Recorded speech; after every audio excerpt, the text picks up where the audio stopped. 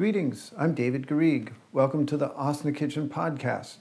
Before we get started, just want to mention to you these upcoming events that I have. 7 weeks in Covalum, starting January 13th to March 1st.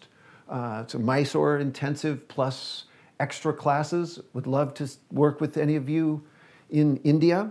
And then also I have a retreat the second week of March at a hot springs, off-the-grid hot springs in the forest of Oregon. Also love to work with you. So also you can subscribe to this podcast on my YouTube channel or through iTunes. I'm recording this on November 22nd, Thanksgiving, and just wanted to, even though you'll be seeing this a bit later, I do want to wish you a happy Thanksgiving and just say how thankful I am for all of you and the fact that we share yoga together. That's the light of my life, and I'm just thankful. So for this episode of the podcast, I'm going to discuss the evolution of practice, and using these kind of 4 stages of life in Hindu, which are the kind of student phase, they call it brahmacharya, the householder phase, the forest, retreating to the forest stage, and then the renunciant stage. I want to think of it in 2 different ways. One is that there are kind of 4 grand stages, like that they really do correspond to like your age. So when you're a teenager and you're in school, you're in that first stage. And then you get married, you get saddled with work, and you're a householder. And then your kids grow up and, things happen and you begin, another process happens where kind of naturally introspection starts to enter into your world, like an inner life. You start to wonder about yourself. And that's what this kind of withdrawing into the forest, and withdrawing from worldly life, kind of getting a more spiritual dimension to your life. And then the last phase where you, like renunciation, where you become an ascetic. You really give up the material. You make ready physically, energetically, psychically to leave the material world. And so it's like a deeper stage of the forest dwelling. So that's the first way to see this, as just 4 chronological life stages. But you can also be more playful and creative with it.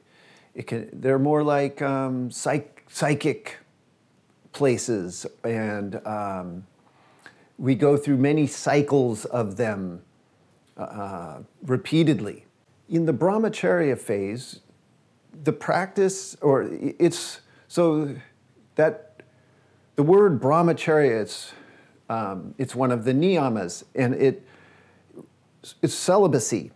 Okay, and so the word in this context is like the unmarried student, or so the student that a young person or a person that their station in life, it's kind of like equivalent to the Native American vision questing. It's like your energy is available for tapas, for practice, and so you don't have you're not married, so you don't have a partner, you don't have children. Maybe you haven't even decided on a career. And so all of your energy, most of your energy can get funneled into practice. So it's an amazing time of practice. And it's time for like self-development. And then the Ashtanga practice is perfect for this student phase because it gives you this very substantial discipline, a whole method for getting into Hatha Yoga. And and it's very structured. So the kind of flighty, youthful exuberance, and you can be given to distraction and really open to the world, and so this practice, so Ashtanga gives you somewhere to put all that energy, and so you take to it, and there's a zealousness or like a following of ideals, and so when you yoke yourself to Ashtanga, then you're doing it 6 days a week, and you're following the sequences and doing all the postures and really getting into the struggle, and all that's happening. And then you're also potentially part of a community of learners, others that are also doing the same thing. And so you devote a period of your life to intense tapas and study. Your practice reflects these 4 stages, or there's a corresponding play out in your practice, or development or evolution of your practice. And at first, Ashtanga offers you this amazing template, this method as a student. So to grab onto you, and it's such a structured recipe that helps you to gain amazing skill and knowledge, because you eliminate doubt, hesitation, uncertainty, and just confusion. So you could also say that in this phase, your life supports your practice. Okay, so everything is organized around practice. Your sleeping habits, your eating habits, your relationships, even your work. Right? So practice is first, and it's this phase, and then when you go to the householder, an exact inversion happens. Okay, so when you get a family and work responsibilities and such, then your practice supports your life, not your life supporting your practice. Why I like these stages is because there's changes happen within that. You can't remain like the young 17-year-old student forever. Okay, and so this next phase happens for most of us, right? That we get married, we start families and careers, and so many responsibilities come. And so then your practice has to adjust. You have to adjust your practice for that. And you have to make room for these other responsibilities. As a householder, then your practice isn't going to look the same. You're going to have to modify it and adapt it. You're going to have to shorten it. You're going to have to get creative about doing different things. So suppose you have 45 minutes per day. Then the only way to meet your practice is not just to do as much of your series as you can in 45 minutes and then stop every day. Because if you do that, then you're going to miss out on so many other aspects of the practice, like your inversions or maybe backbends from second series, right? So there's this inevitable need to customize and personalize and to get creative about skipping postures or emphasizing certain themes on certain days, and making sure that you nourish yourself during this different phase, and that you're able to transition, to adapt, and not be stuck in a rigid idea about practice, but allow your practice to reflect the circumstances that you are with now. So it's the transitions that you have to be particularly careful with, because if you're stuck on the idea of what you had as a practice before you had a lot of responsibilities, then you might quit. because you can't do that anymore. Or it might become very stale because you just keep doing the same thing over and over with the limited time that you have.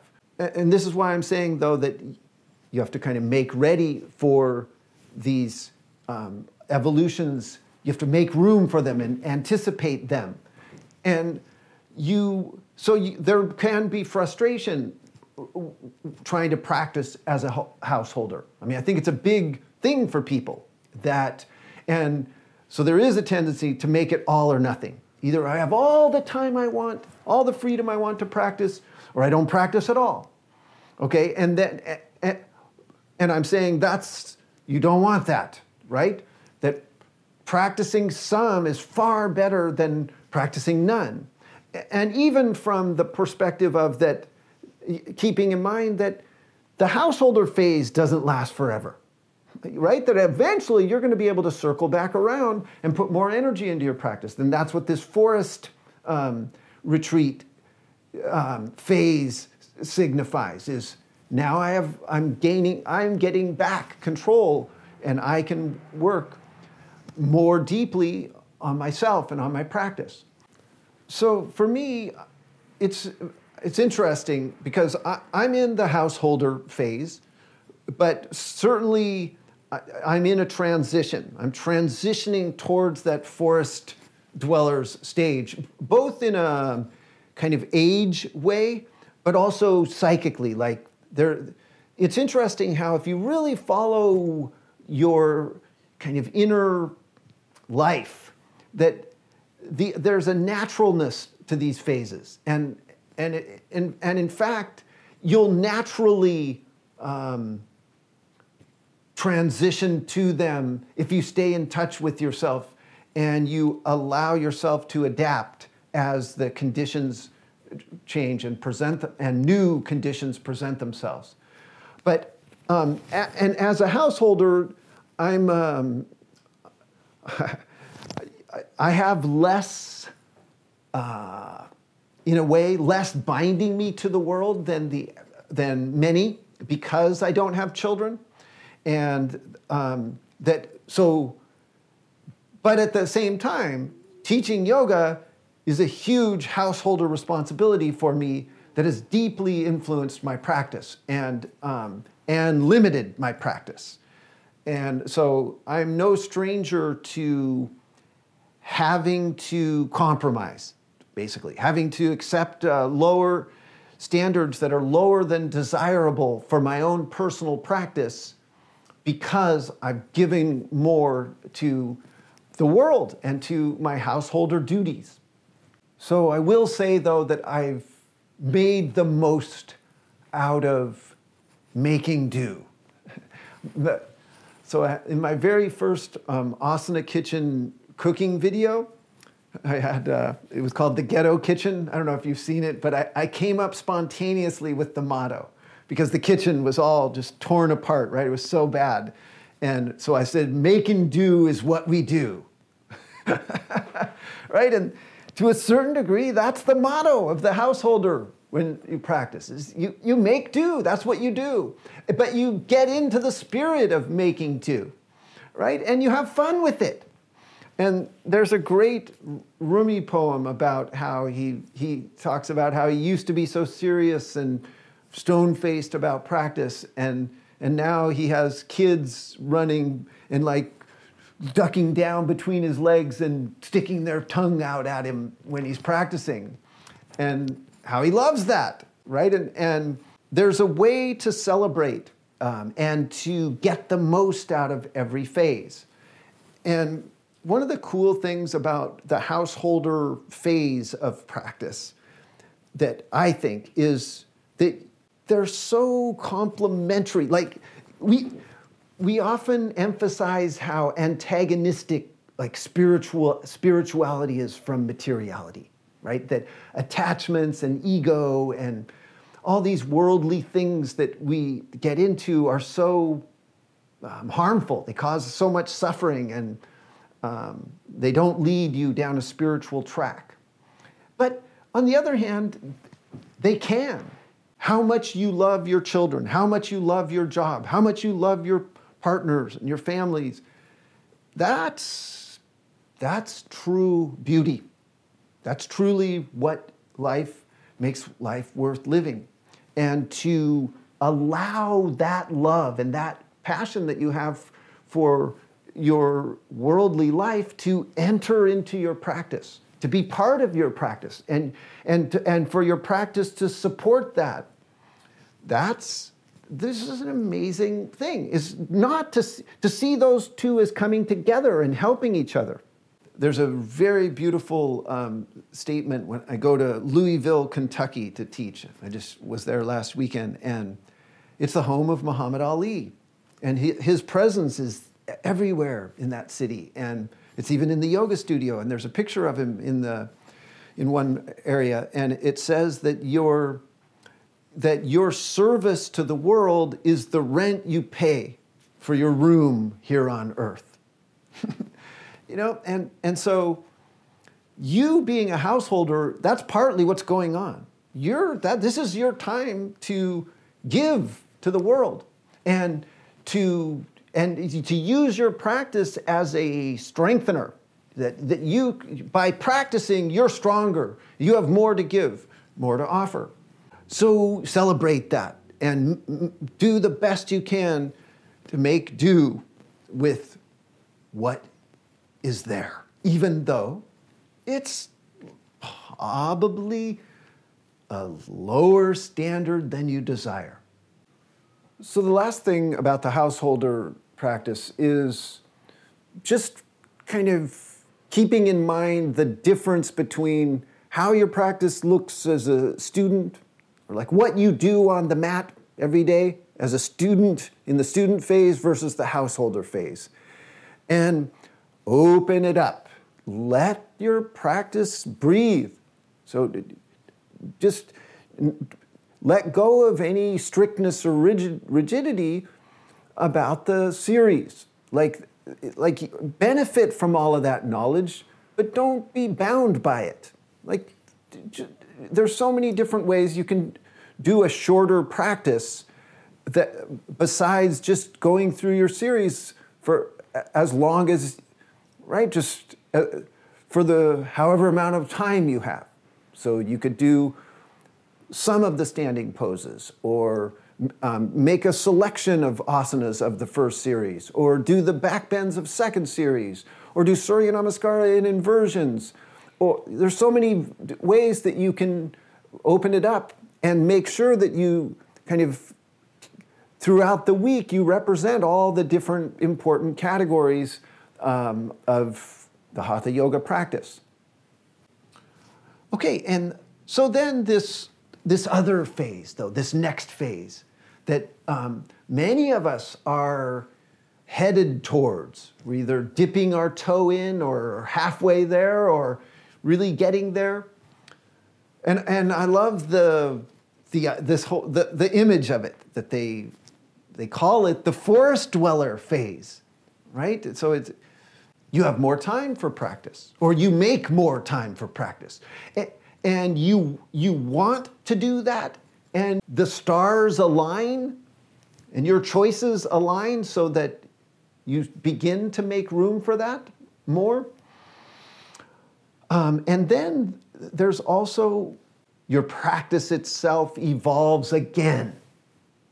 Okay, so it's funny, it's not just that I was a householder and now I'm in the forest, so I'm back to what I did as a brahmacharya, as a student. I'm not back to doing my third series, exactly posture for posture, or whatever that was, right?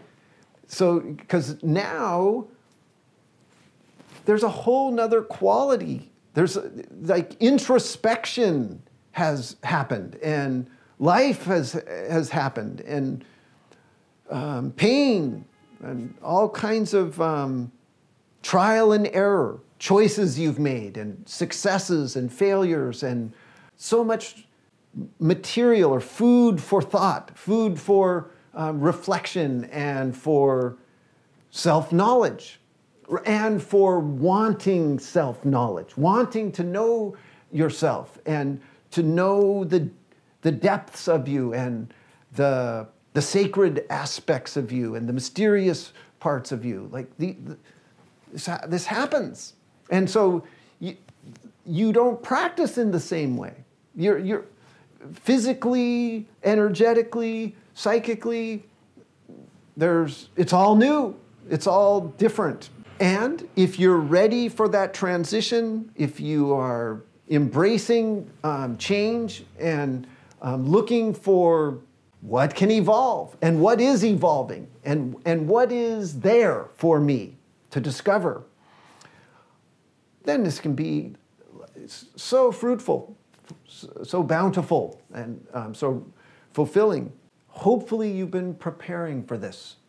All that practice, all those months and years that you've logged in, you benefit from those years, from those practices now.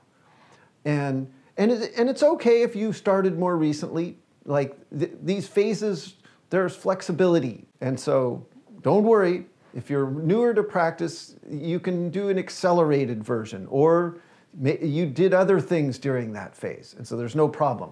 But if you have been practicing, I want to give you incentive to practice as a student, as a householder, and to remind you that there's a cumulative thing that happens, a knowledge that ripens, that is amazing, and that you can't imagine.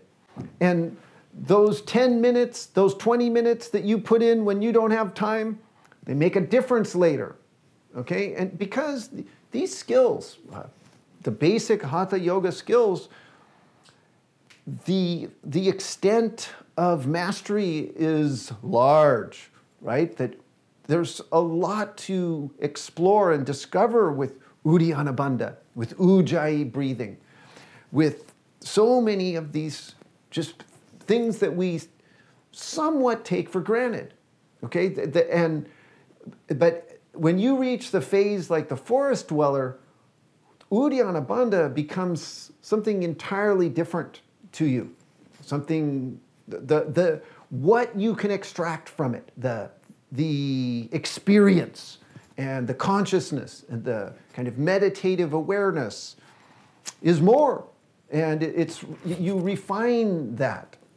Self-knowledge, you could say it's a layering or an unlayering, like that happens.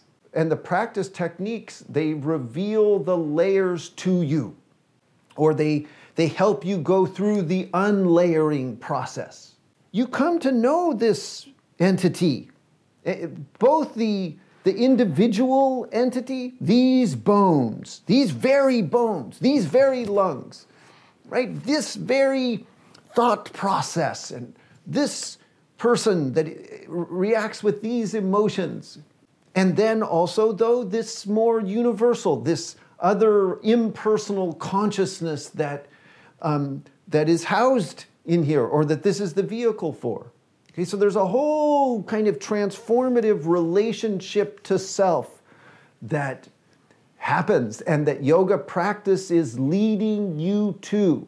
And the perspective that you have as a student, as a householder, and then as a forest dweller, they are radically different and evolutionary. And I would say, though, that what you like, and like your sense of what captures you, what gets you absorbed, you take more control of your practice because you know those things better in this phase.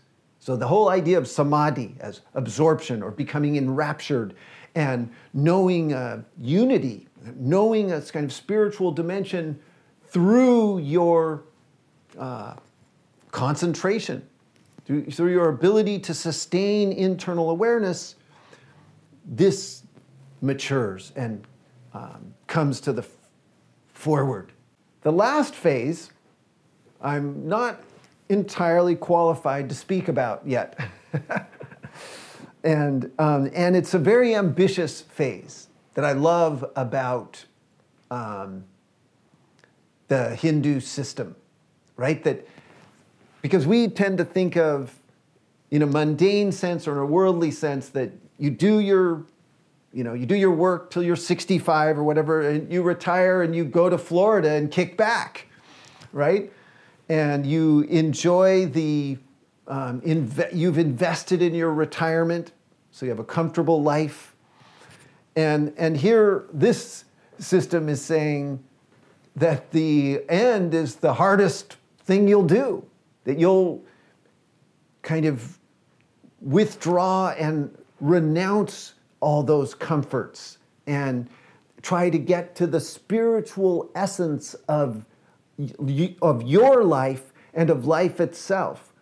And in that way, too, your dharma or your sacred duty, that somehow it didn't end when you were a householder. It didn't end when you were a forest dweller.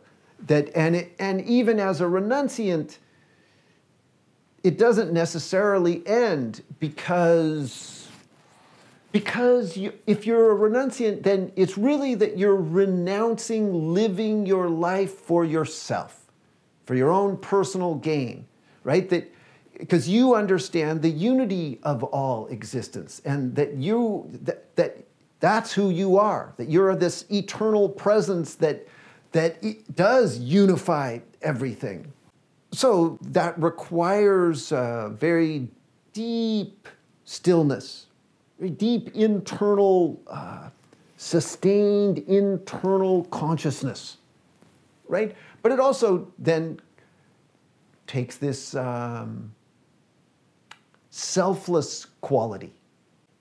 And it's something, I feel that it's a wonderful objective to lead you towards the end of your life. Like, what an amazing thought about how am I exiting? What is my life building to, right? And it's quite a challenge. It's like it keeps you very alive and very working, right? There's no kind of rest in a way, that there's a spiritual burden or this work you have to do, and this growth and evolution that you're going to keep evolving all the way till the day you die. And you're going to prepare to be ready for your death. And that the last, whatever, if you're 80 or 90 or 96, that all of those years they're key to spiritual development and to a life of practicing yoga. So remember, you can use this very fluidly and creatively, not rigidly. They might have a physical play out or phases of life in years and whatnot, but they're more like psychic places and cycles of creation. There's so many different ways that can play out. So there could be many phases of all four of these that are going on continually, and you could even embrace them all at the same time. Yeah, right. Or you could draw on the strengths of being a student, or the strengths of being a householder, or the strength of the distant idea of renunciation. And certainly, as you gain experience and practice, you can take each technique, like vinyasa or working with mudras, and think of them in terms of those phases. And they'll be very different depending on how you think of them. And also, what you'll extract out of like doing an asana or doing like shoulder stand, say. It's very different, shoulder stand as a student versus shoulder stand as a renunciant, right? Versus shoulder stand as a forest dweller and as a householder. And it just helps you to give you more choices about what to do or how to use your practice. And then it also helps you to make sense of what you're feeling about your practice, like why you might have urges to do certain things or not do other things, and ways of encountering your frustrations, and ways to make sense of why you're frustrated, and also what you might do in response to being frustrated. I am aware of these 4 stages, and the way I teach, I size you up, and I see where you're at. So I do my best to tailor my instructions to you based on the phase or phases that where you are. And I try to present my Asana Kitchen videos and all the different offerings to represent all of those phases. I encourage you to be to get inspired by the evolution of your practice, right? And to make room for evolution, to celebrate these different phases, and to kind of grab hold of these 4 concepts to help you along your path. So anyway, I hope this helps you. And in closing, I'd like to remind you that upcoming, I have 7 weeks of teaching in Kovalam in southern India. I would love to share the practice with you. It's from January 13th to March 1st. And then I have a retreat in the hot springs in Oregon in the 2nd week of March. So come see me. I would love to work with you. And thank you. Namaste.